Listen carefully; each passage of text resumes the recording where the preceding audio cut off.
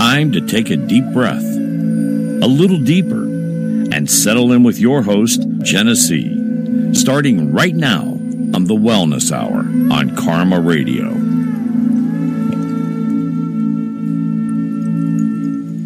Good morning and happy Friday, everybody. It is your host, Jenna C., and I welcome you to our 25th episode of Karma Radio's Wellness Hour.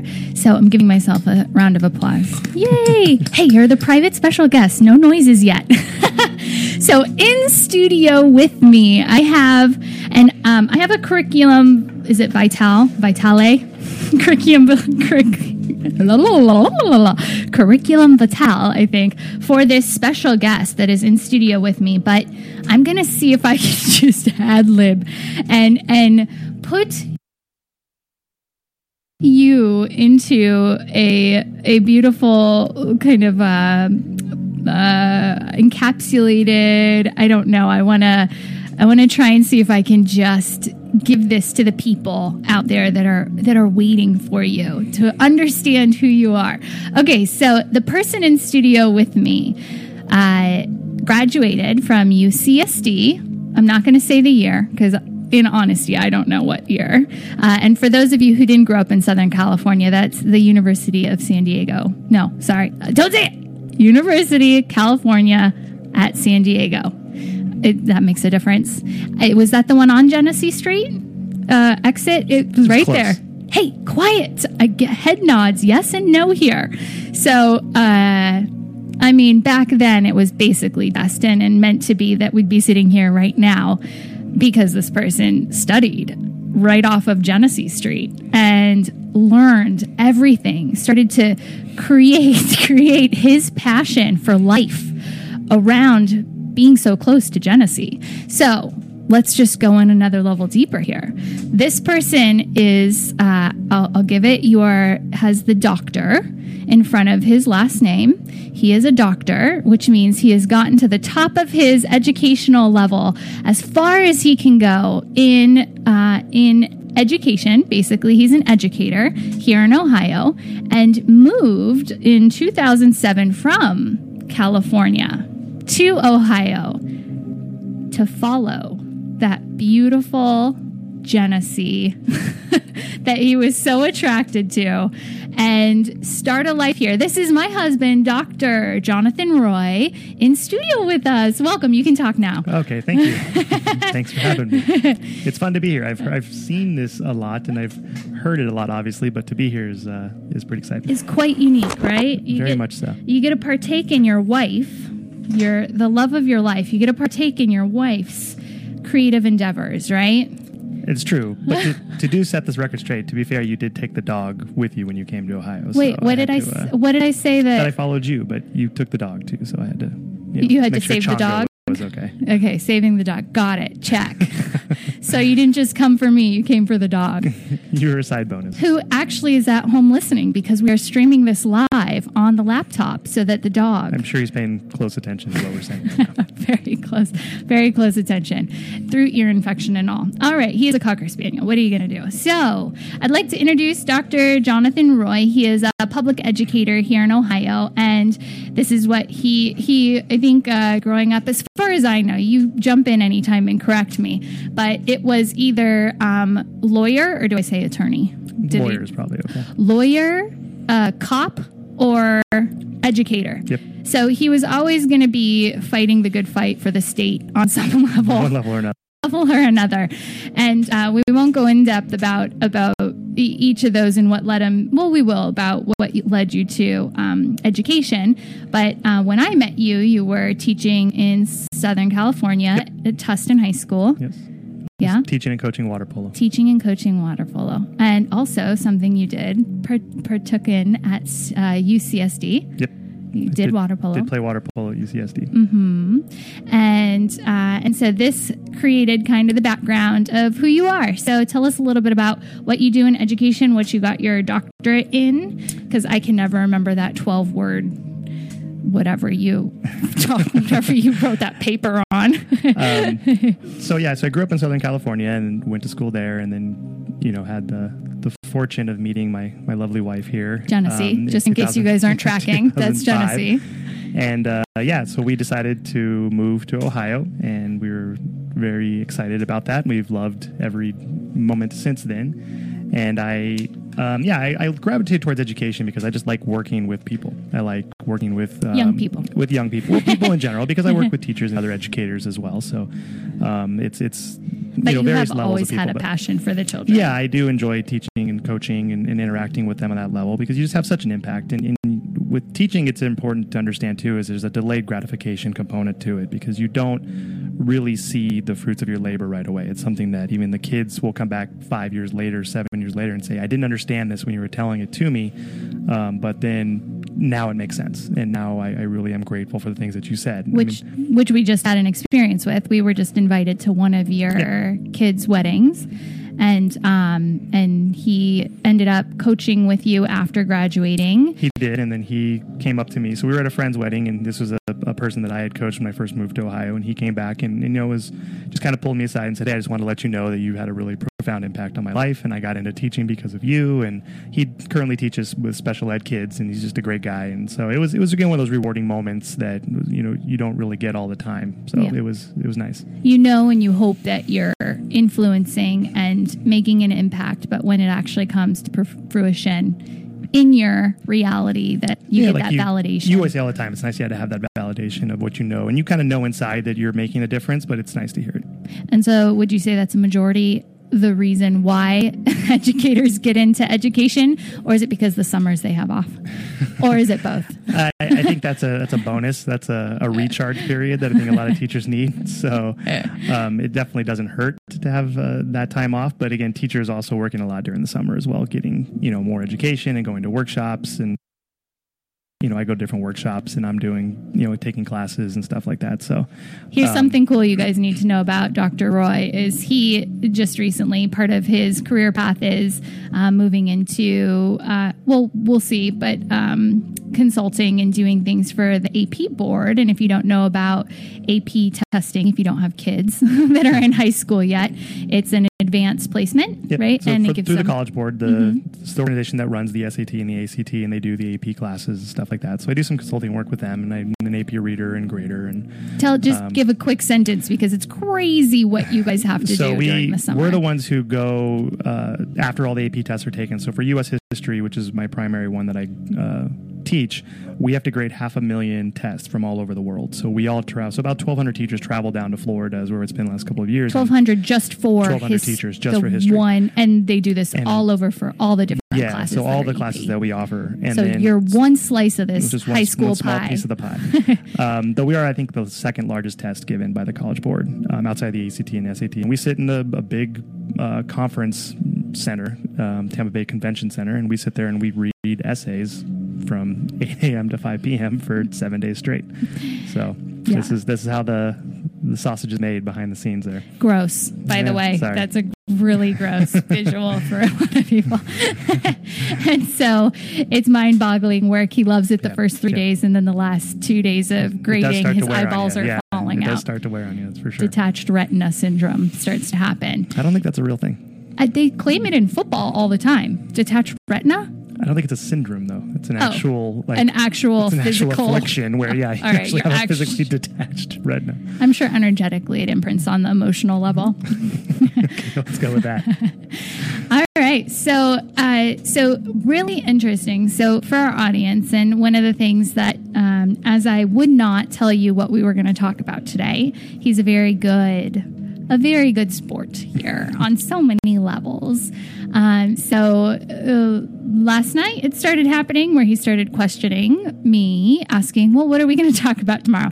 Being somebody who likes to be prepared. I do like to prepare. And of course, with his doctor label, there's a better word for that. Your doctor, what label? Sure. I can call you. Okay. Yeah. The doctor lettering before your name.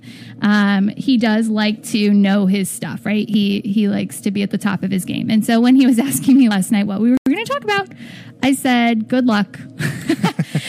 And even if we plan, it's going to just rabbit hole into multiple. Spin off those rails anyway. So. Yeah, fractal, dimensional, kind of journeys we're going to be taking today. So over the last 2 weeks with the Karma listening audience on the Wellness Hour here, we've been talking about what's been shifting and transitioning, and you have listened many times, so you know the levels, and you know me. So you know what we talk about at home. We talk about much more in depth all of this than even the Karma listeners get. And so what I wanted to kind of probe further into, because it's the energy that's kind of surrounding everybody right now, is this dance of relationships. Oh, dun, dun, dun. And so everything energetically has been aligning for this November shift that everybody worldwide is going to be kind of stepping into. And like we always talk about, it depends on where you are on the mountaintop as far as where you're going to get affected, right? So if you're in the seeking aspect of consciousness, then you are going to want to see from that perspective. So everything that comes into my reality, I see it through the lens of being more conscious, right? Yeah, your perspective is everything to you. Yes. Your perception is your reality. Beautiful. Exactly. And so if I'm at the, and I hate saying this because we'll get into this in a minute, but if you're at the bottom of the mountain in seeking more of who you are authentically and who you are in relationship to the world and what you offer to the world, then your perspective is going to be a very singular, self-serving, ooh, and I'm already into Maslow's triangle. Ooh, we're already there. And so, sorry, sidebar for the two people in studio right now. Sure, we'll get there. We'll get there. And so, if you're not somebody whose first level of needs are met, what is the first level of Maslow's triangle? That's basic survival needs. Survival needs. Food, water. So if you're prime... Things that keep you alive. Yeah, so if your survival needs are not met in this human world, you're not at the top of the triangle able to basically be seeking out this spiritual understanding of who you are and why you're here and what your purpose is. If your basic survival needs aren't met. Yeah, so again, the idea is that you have a hard time moving up the triangle if your basic needs aren't met. You can't... Triangle equaling mountain here, Yeah, guys. so this is Maslow's hierarchy of needs. And if you're worried about where your next meal is coming from, you're not worried about making friends. So the idea Second level is yeah, friends. so it's self-esteem needs, love needs, as you start to move up this triangle towards a self-transcendence, self-actualization position. And it's very hard to get there if the lower level, if you're not building on your triangle, is the basic theory of psychology that they're talking about. Yeah, so if you can't meet the needs of one plateau, you can never get to that next, what do they call it in? Just next level of understanding, or next level of... Yeah, there's a mountain word, a mountain climber's word for this. What is it when you get to that, where it's like a lookout? You know what? I can feel into it, but it's totally... It'll pop into our head in about 6 minutes. Exactly. So... Plateau? The plateau, sure. Let's go with that. Might be. So basically what this is saying, and Dr. Roy teaches AP psychology. And so this is where we get to have a lot of fun in our home life, because I come from a very metaphysical, spiritual base, and Dr. Roy has a very left brain, cognitive approach to it.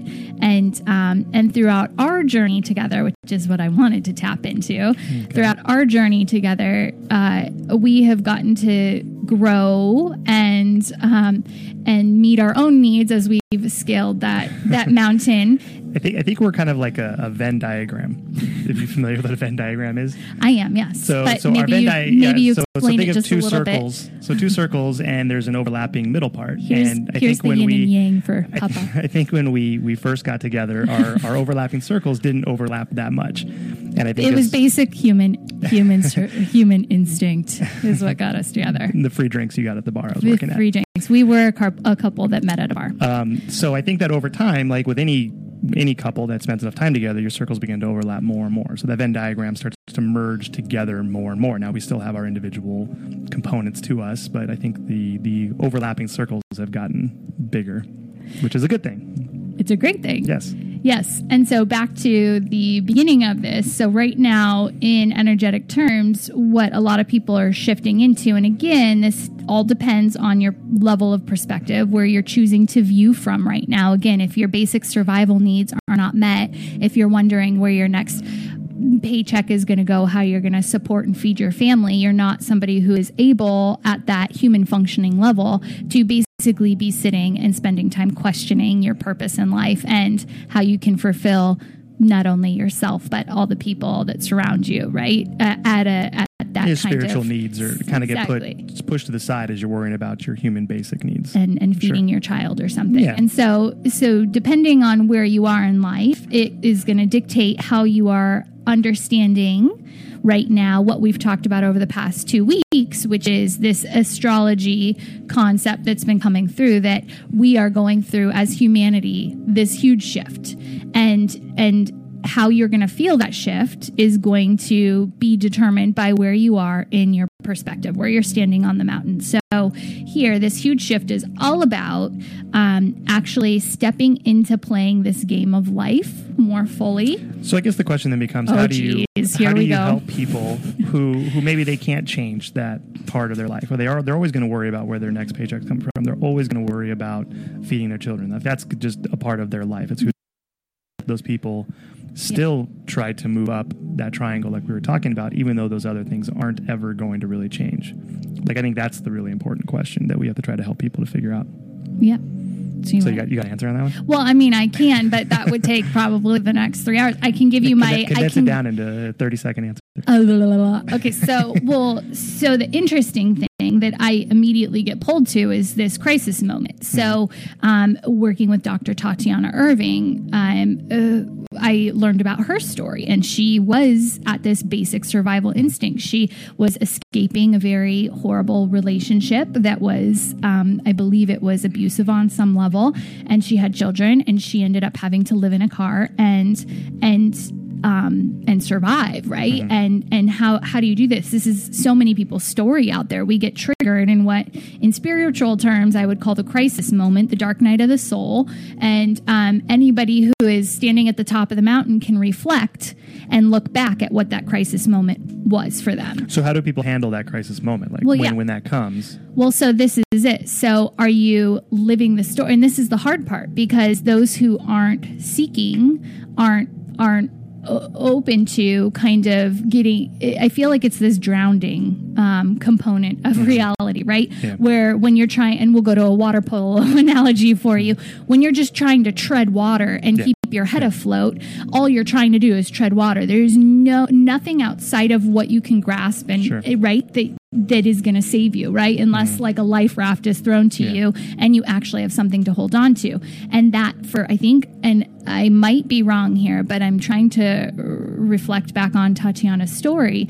And for her, I think she was given a book by somebody that basically gave her the one, that life raft, that one pearl of wisdom that felt so connected to her authentic truth inside that she felt she could get through it. Yeah. And so she started doing severe intention setting that got her out of that dark space. And so, and it's very easy in self-reflective moments to say, this is where I was and this is what helped me. But once you're in it, and the thing is, it's a pattern, it's a willingness to change a situation. And this is what metaphysical people call this unconscious, right? Because we all know there's no such thing as unconscious.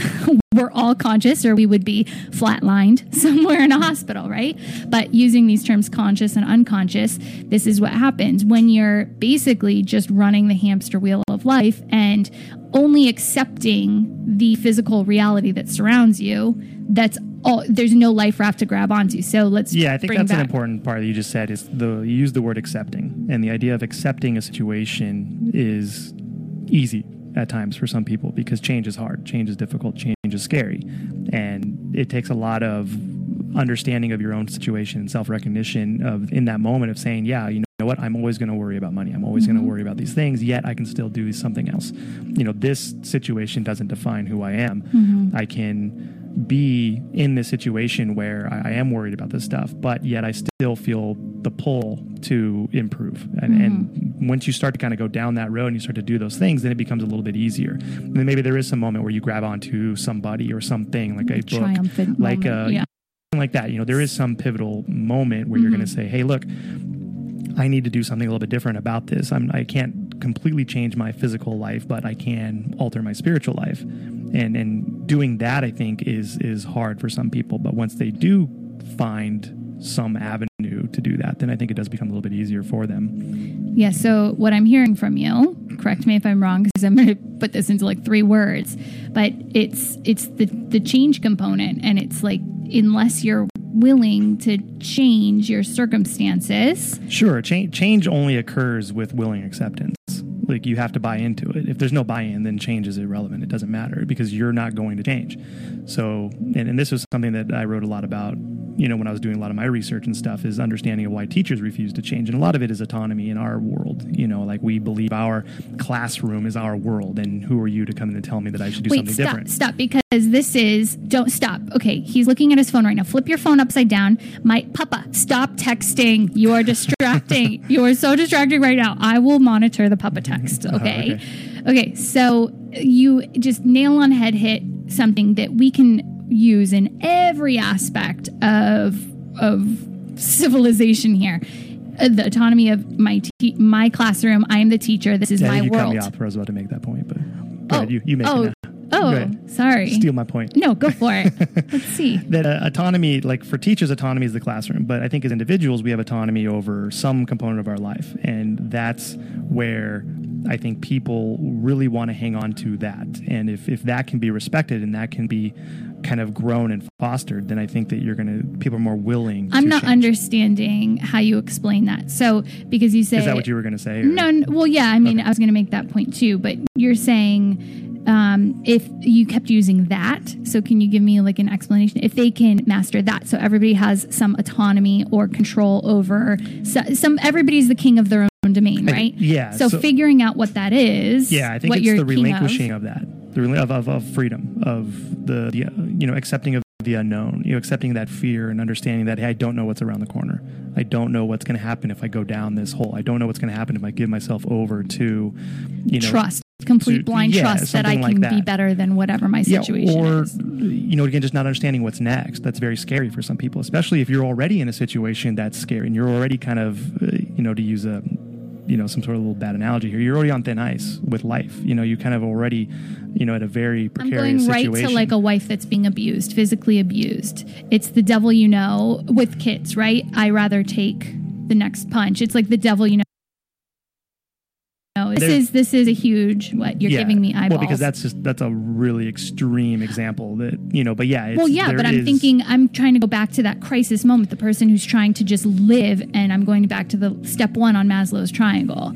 Like, if you are not able to feel secure and safe in your environment, which to me it's drugs, it's abuse, it's, whatever it is, it's physical needs, one person's, one person's abuse is another person's drug abuse, and another person's alcoholism is another person's. Yeah, it's how we're controlling. Yeah, it's the thing that's keeping us inside of a pattern that we're not changing. And I think the point you're trying to make is the devil is like, I don't know what's next around me. Like, this is what I know. I can live through this, and I know that. But if I were to accept the fact that I'm alcoholic, accept the fact that I'm a drug abuser, accept the fact that I'm in an abusive relationship, like, okay, well, what's next? I don't know. And the I don't know is what really scares people. And that's what a lot of people resist change, because they don't know, and they're scared to go down that road. Because as human beings, we inherently like to know what's going on. We inherently like to know what's next. And in order to give that over is very hard for a lot of people. And a lot of times people don't know what to do. And that's another thing too. And I think this is why one of the things that you're doing and you've worked on a lot is really good, is that trying to give people some direction and a person that they can turn to and say, hey, how does this happen, or what's the next step in this? And you can kind of give some advice. And I know you hate telling people what to do or this is what you should do. You kind of just try to guide them as best they can so they can find their own path. But sometimes people just need a little encouragement. They just need to be, shoved out of the nest a little bit.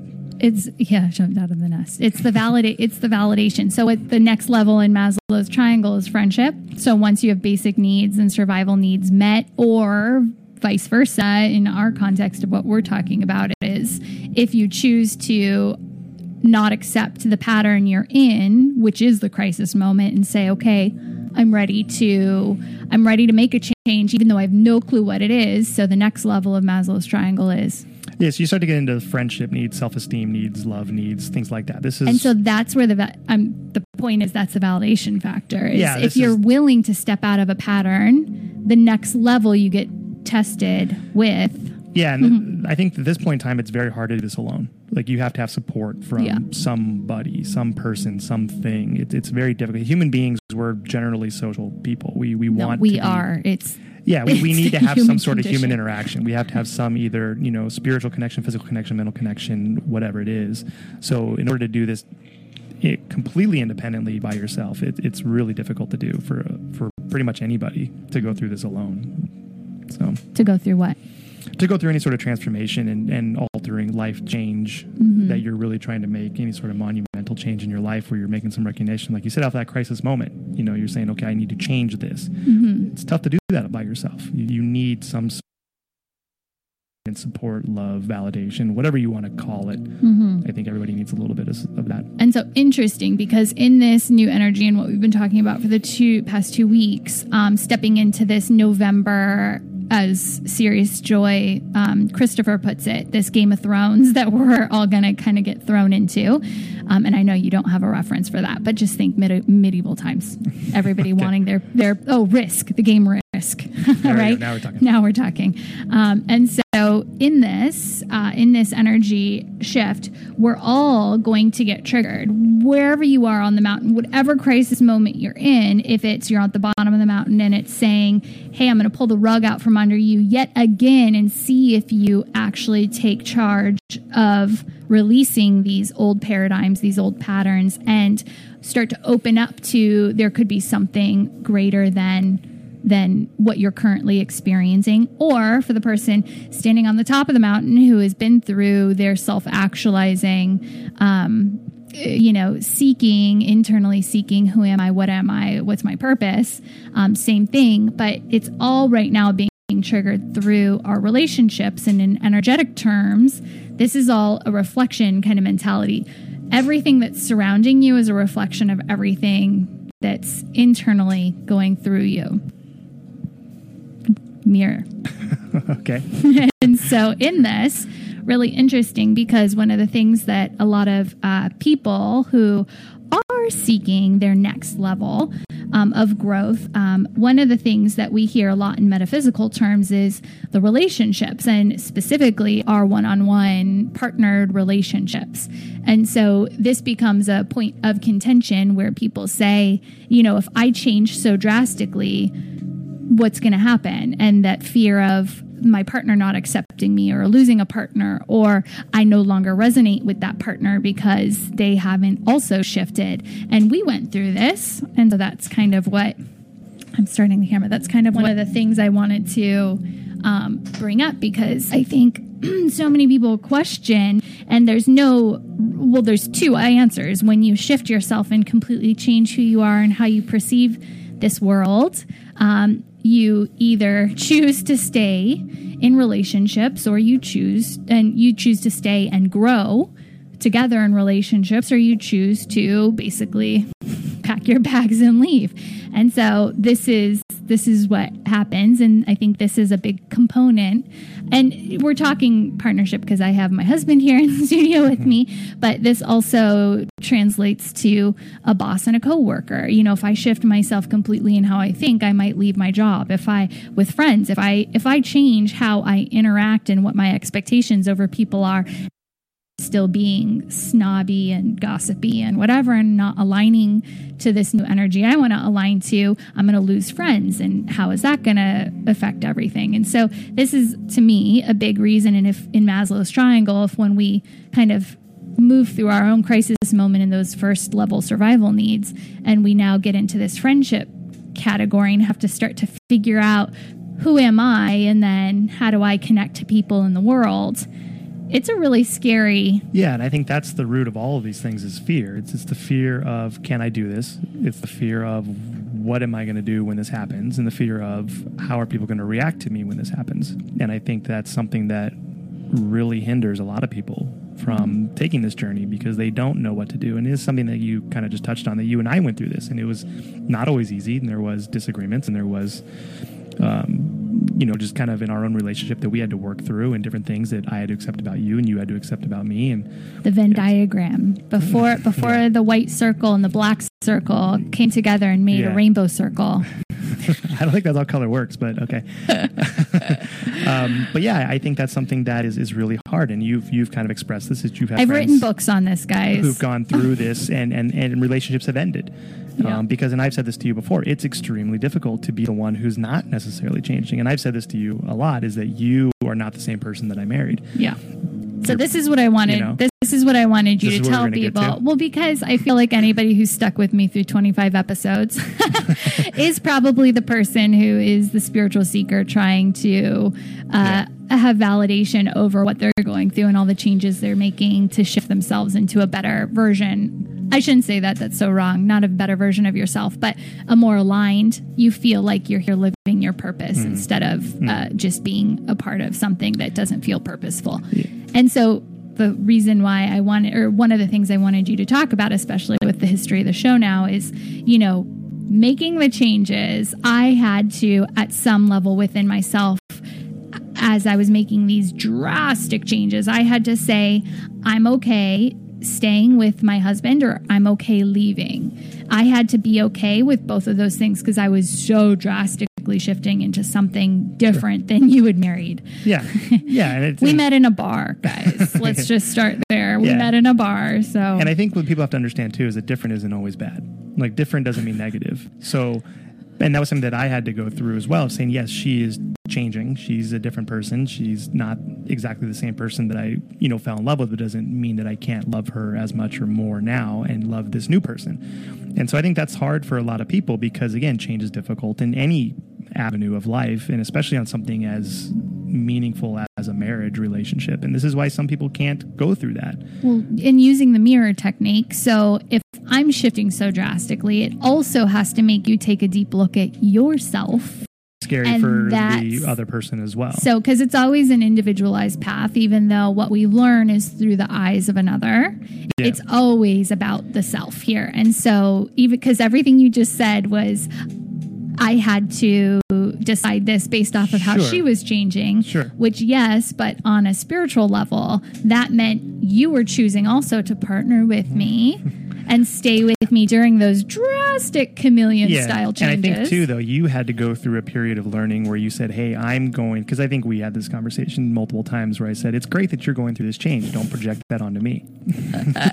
So, and that was something that I think took you a while to kind of understand as well, because you were like, hey, I'm doing these changes. Why aren't you changing? And then I could tell that you were getting frustrated with me at a lot of times through choices that I was making that you didn't agree with or whatever it was. Yeah, so specifically, let's break this down and give a contextual clue here to what was... No. What? Oh, so what happened here for us was this constant state of I was shifting myself and like going into meditation or taking spiritual trips, and I really wanted my partner to be in that energy and mode and connect with me in that same way, and when I would then attach to an expectation I had over him and how he could be in that same, I'd say, vibration, right? Where we were resonating, we were in the same energy together. And I would extend that. I'd like go fishing. I'd like cast that line out, hoping that he'd bite, and he wouldn't. And I'd have so many internal expectations going on over the second level of Maslow's triangle, how my relationships outside of myself would then be aligned to me because I was shifting. So why wouldn't they shift? And so this, I think, is the biggest component of this, of working together as a Venn diagram that starts as two circles that overlap a little bit and then want to be complete. Yeah, and I think over the course of a relationship, as it evolves, that Venn diagram is going to overlap a lot more at certain times, and it's going to kind of fall apart at other times. So I think the goal of any relationship is to kind of make sure that your circles are always touching on some level. They say that at night, if you go to sleep and a part of your body isn't touching, that it's a bad sign. So that's where. By the way, we don't touch anymore. Not a bad sign. I just said that. It's because you work too late. I do, yeah. Anyways, sidebar. Forgot where I was going. Oh, but so the circles need to touch. Yeah, so the circles have to touch, and you have to find those moments where. But if I don't want your circle to touch me, what if I don't want your circle to touch me? Too bad. It's just the way it goes. But you have to find some avenue to connect. You have to find some way to connect with your partner, and I think that you got to be okay with the idea that you're not maybe going to connect on everything. And this is something that I had to learn. We both had to learn. Genesee had to learn. Yeah. Or I was going to get to you. Don't worry. Both. That we, both people have to learn that. She has to learn that she can't project that onto me, and it's okay if I don't change, and then she has to learn, or I have to accept the fact that she is going to change. And then you have to then make a decision and both people are involved in this decision. She decides, is this person that's not changing somebody I want to stay with and can be with? And then I would have to decide, or the person would decide that, am I going to stay with this person who is changing dramatically and is not the same person? And that's where I think it becomes very scary in intimate personal relationships like marriages. So and it took a while. So here's the really interesting fact. It doesn't happen over the weekend. Well, yeah, and here's the interesting fact, because this started when I started writing my book in 2013, 13. Woo. In 2013, when I wrote my first book and was doing all of this deep dive self-actualizing process that I was going through, and poor thing, it didn't happen until week 7, which is crown chakra week, because I did my own self-actualization process through each of the chakras week by week. And so when I got to crown chakra, it was finally this message of detached acceptance, because everything I was shifting in myself, I looked at Johnny and I went, okay, well, he's like a reflection of the things I'm trying to shift, and yet he's not shifting. And so I would constantly analyze myself. We'll get there. I was going to say, I represented the antithesis of what you wanted. Exactly. So everything I was shifting, he was like the barometer of like the density that I was trying to shift past. But it was helping me to learn more about myself through him being himself and staying grounded in who he was. I could then really take a deep dive at myself and go, whoa, this is changing. Whoa, this is changing. So my external reality was reflecting exactly how drastically I was changing. So do you think that a lot of going through this, do you think this is something that is not necessarily at the root of a bunch of issues in relationships, but it is a common thing that I think that people are going through? Would you agree with that? Oh, yeah. And I mean, you can see this in Hollywood so much that two people come together because of their projections of what they want to be viewed as. And then as they get in a relationship, every projection and expectation of not only who you projected yourself to be, but then your expectation of a partner and what they are, then you see where that Venn diagram isn't overlapping. And then that's when you have to start doing the self work, and every time you bounce something off the opposite in your life, it comes back and goes, whoa, that was totally different. Whoa, that was totally different. So I guess for us in our relationship and in relation to your listeners, right? You would probably say the majority of your listeners are the ones that are changing. They're the ones that are going through these metaphysical shifts and these spiritual alignments. They're butterflies. Okay. So what would be your advice to them to accept a partner maybe who's not changing, or maybe not changing as quickly, or not meeting those expectations? Yes, thank you. So at level 7, when I was writing this book and I got to week 7, the one thing that you hated that I would say that was the big aha moment for me in acceptance. Detached acceptance. Yeah. And I looked at you one day and through deep meditation and connection to my own higher guidance, I received this understanding that you have to have detached acceptance. And it took you a while to be in vibration with that, because you would hear that and you hear detached and you're going, wait a minute, like a relationship. Because again, I had battered him for 6 weeks. Like, how dare you be this way? How dare you not want to support me in this? How dare you not want to meditate? How dare you not? Right? Yes. And so I'm making you look so good to the listeners. Yeah. I was a beast. And so at level 7, I get this awareness that, oh my gosh, I have learned so much about myself, and because I have shifted into more alignment with myself, I cannot expect, it would be so wrong to rob somebody of their journey of connecting to their authentic self and being and living and expressing their authentic self, because that's exactly what I had just discovered about myself, that I had been living, being, and expressing something that wasn't authentic to me because I was trying to whatever reflect or project a certain who knows what.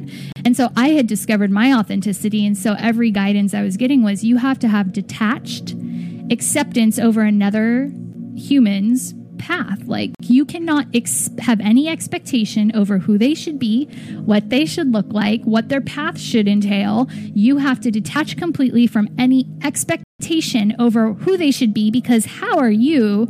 Like, who are you? You can't force authenticity on somebody else. We're all our own God beings, right? We're all these creator beings that get to decide who we want to be. So how could I ever expect you to be something? And I think what's important to understand too is if you can't do that, then the other partner is going to try.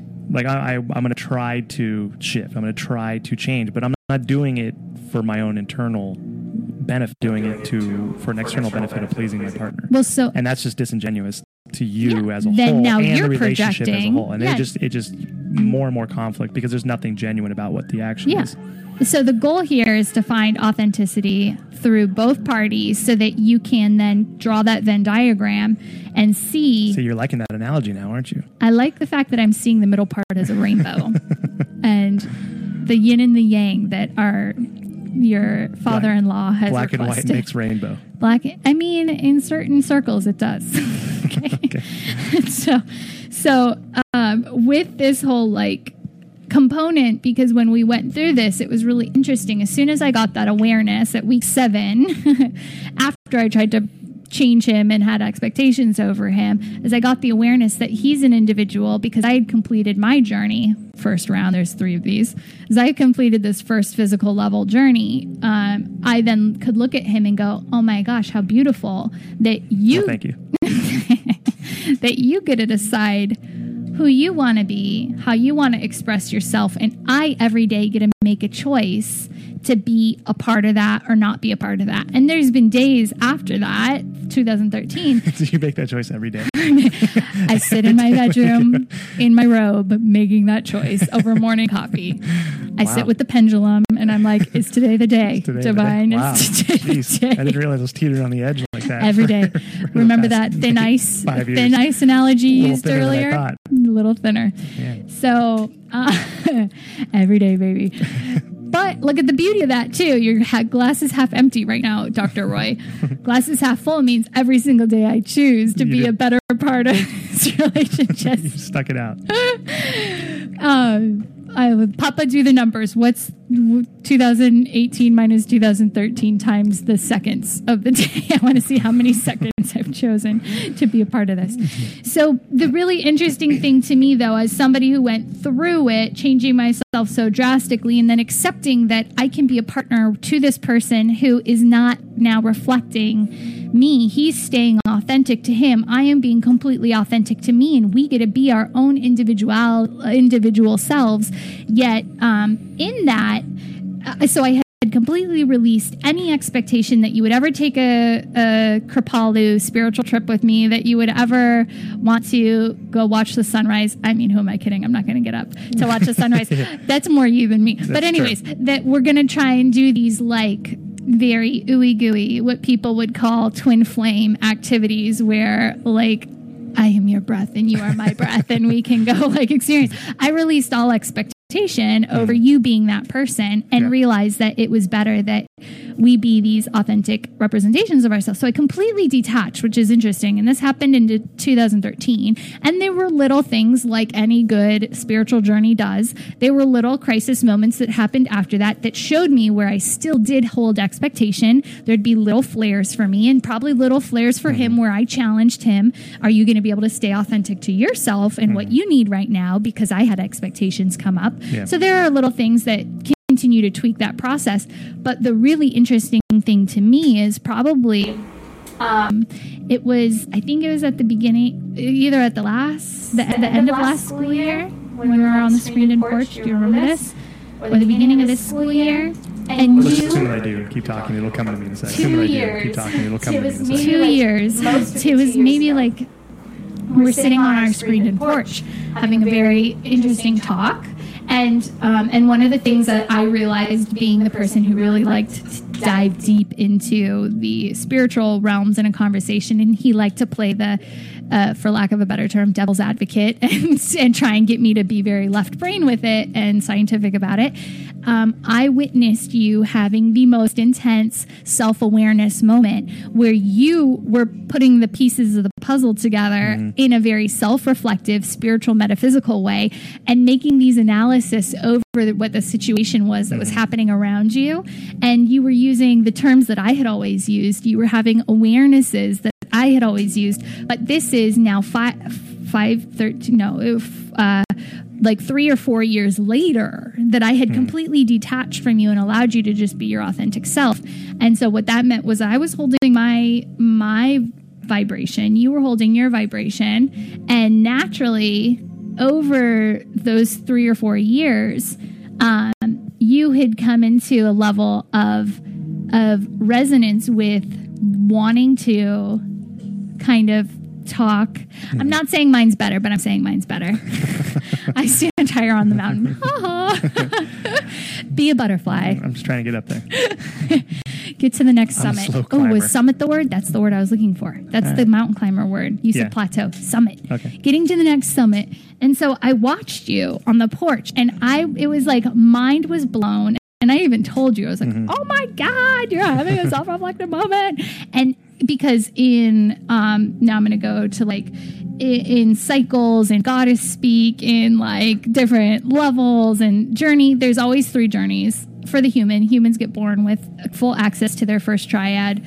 And this is the physical, the emotional, the mental. We have full, complete access. Nobody's going to sit out there in Karma Radio Land and critique this, because everybody knows you have a mental field, you have an emotional field, and you have a physical body. And so we're born with access to all of these things. How good you're using them or how aware you are that they're operating to you, through you, with you, by you, is depicts the level you're kind of operating at. But these are the 3 journeys of the human, is to clear and understand yourself more fully in each of these bodies, to understand yourself emotionally. And sorry, guys, but this is what you come into needing help on, right? Yes, I'm definitely 2 of those 3. Well, yeah. And women, so women, it's the mental field, because we get so attached to the emotional body, and then we interpret things in a different way mentally instead of just being very logical left brain or right brain, right? We tend to muddy it. And so we all have our deficiencies here. But so physical, emotional, mental, and you take these journeys and you dive and you do a deep dive of yourself and understand who you are working through each of those things. And if you're going to choose to again remain at the first level. I think this is probably one of the big disconnects between men and women too, is if you're looking at those 3 things, men are, I would say, probably more traditionally physical and mental, and then women are generally more emotional and mental, right? So that's where you have a connection on the mental component, but there's men generally are more physical and women are generally more emotional, and that's where the disconnect starts to happen between the 2. So it's trying to bridge that gap between those different criteria or categories as you're describing them. Yeah. And look at all of your partnerships out there, man on man, woman on woman, man and woman, whatever.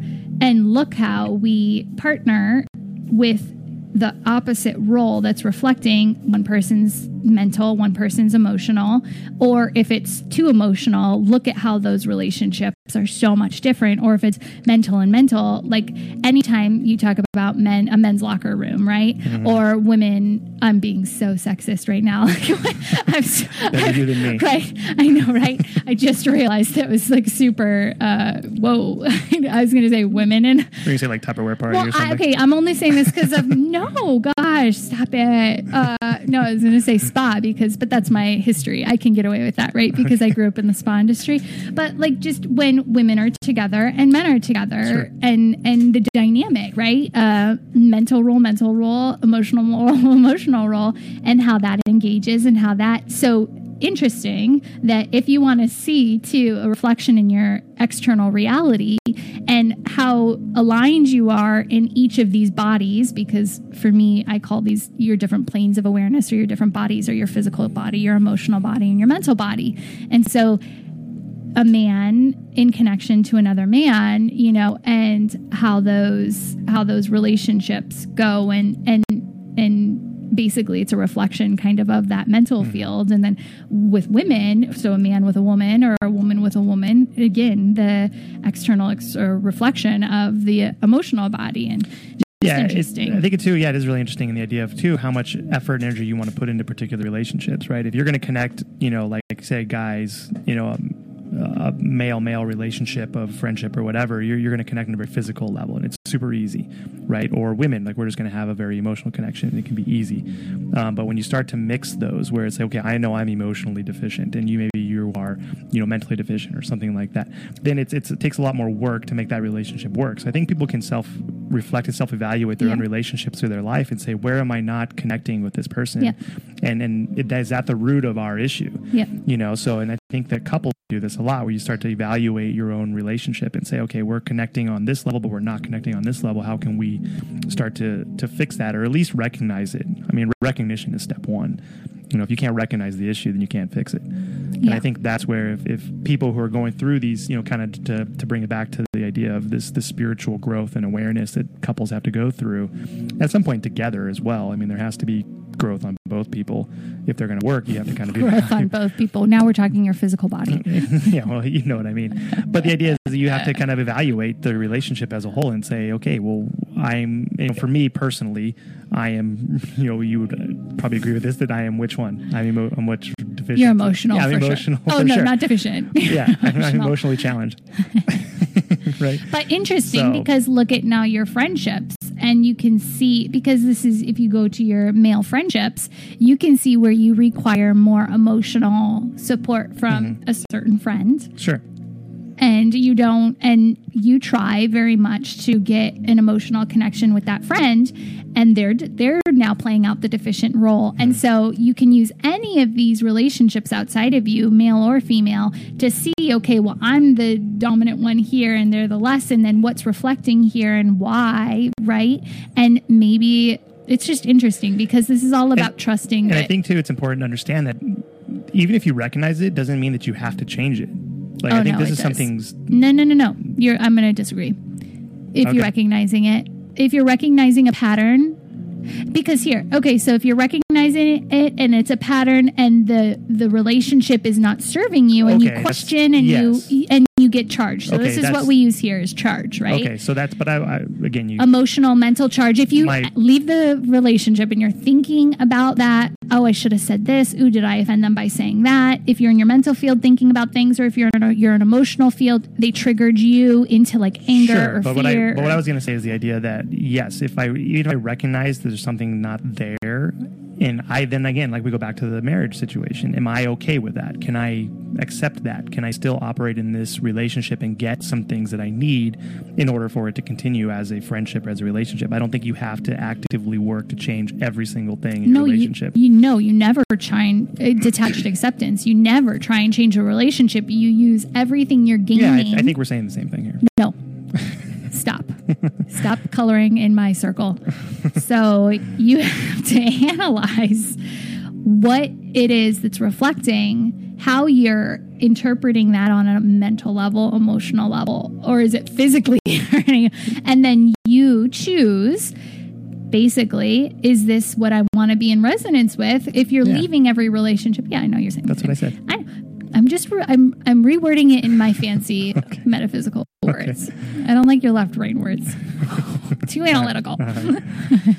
So anyways, because this is the takeaway, right? It's start to look at every relationship and trust that every single relationship outside of you is reflecting to you a potential physical growth. Sorry, back to your slip. Is potentially reflecting an area where there's an ability to step out of the routine, step out of the pattern, step out of the way it's always been, and shift yourself, which inevitably will then give the other person in the relationship a chance to say, ooh, this person's changed. And then they get to decide, do I still want to be a part of this person's transformation? And this is where we get into the, do I stay or do I go now, right? It's if I'm going to shift so drastically because I see a pattern we're playing, and the archetypal roles. You know, I'm playing mother, you're playing son. I'm playing the savior and you're playing the victim always, right? I mean, in our friendships, we can label most every friendship with something. Or is it that we're compatible, we fulfill each other on a very like meaningful level, right? And so if you're playing out, or if you could label somebody in a certain way, giving them that archetypal kind of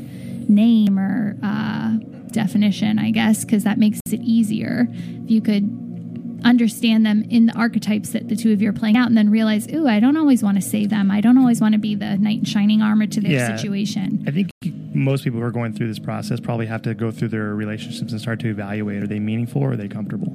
And I think there's a difference between those two things. Meaningful is the idea that it's going to fulfill you somehow, some way. Comfortable means that it's just convenient and easy and you don't have to work at it.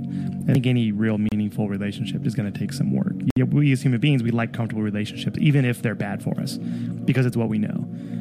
So comfortability is something that I think human beings as a whole struggle with, just because it's easy. And we like to do things that are generally easy, whereas personal growth, relationship growth, marriage growth, relations with children, friends, it's hard. And it's hard work and it's uncomfortable work, and that people generally want to stay away from that. So we'll purposely choose to ignore signs. We'll purposely choose to ignore situations just because it's easier. So we only have like 5 minutes, and I want to, because you're a teacher, I know you don't teach the grade I'm about to talk about, but it's interesting because my business partner and I just started teaching 1st through 12th grade with girl power empowerment. Whoa. Girl programming, empowerment type stuff. Blah, blah, blah, blah. Why can't I say that right? Girl empowerment program. Girl power programming. You got power. Okay. Alliterations are hard today. And so we just started teaching young girls through yoga for mind-body connection, emotional connection. And interesting because in classical psychology, and tell me if I'm wrong, but third to 5th grade is where kids start pulling away from their parents as the number one, what would you say, number one factor in influence, and they start now playing out the roles within their peers. Yes. And it's so interesting because this is where you start to see bullying, and the kids are trying to take on archetypes. They're trying now to figure out, who am I with each of these roles, because they know that they come from a parental and child relationship, and they're pulling away, and now they're trying to self-identify, who am I in this role? Am I Am I the dominant? Am I the power? Yeah. Am I the... Any archetype, right? What am I going to play to get what I want out of this? And it's so interesting to see this in the developmental stage. And this is why we're doing this, is to basically give these girls, young girls at this age, a language to understand what they're going through in their physical, emotional, and mental body. So we're there to assist them as they start to try and play out these roles, which we've had to do many times so far. But yeah, as kids move into elementary school, the number one influence on their personality starts to be their peers. I mean, that's who they spend the majority of their time with. That's who, and that's a struggle for parents. And parents really start to struggle with the idea that they have a diminishing impact on... Yeah, they're internalizing things more, the The power's gone. They've lost the power. Yeah. So I think it's really cool what you guys are doing. Thank you. You're welcome. Self-promotion. I had wrote that down for him at the very end. Make sure to say that I'm amazing. Yeah. So on that topic.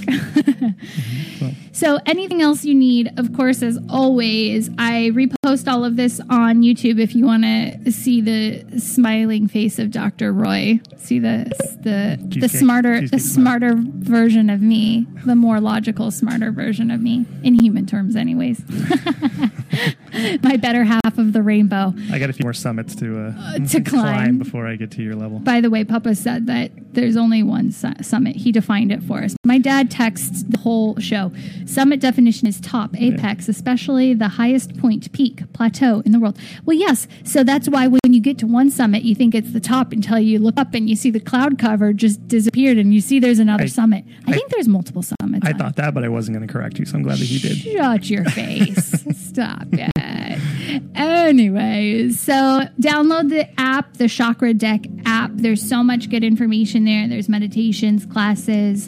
If you want to, find the summit, not the peak. find the summit, not the plateau? We just climb different mountains, so there's multiple summits. It. So I'm trying to help you out trying here. to self-promote right now. Okay, sorry.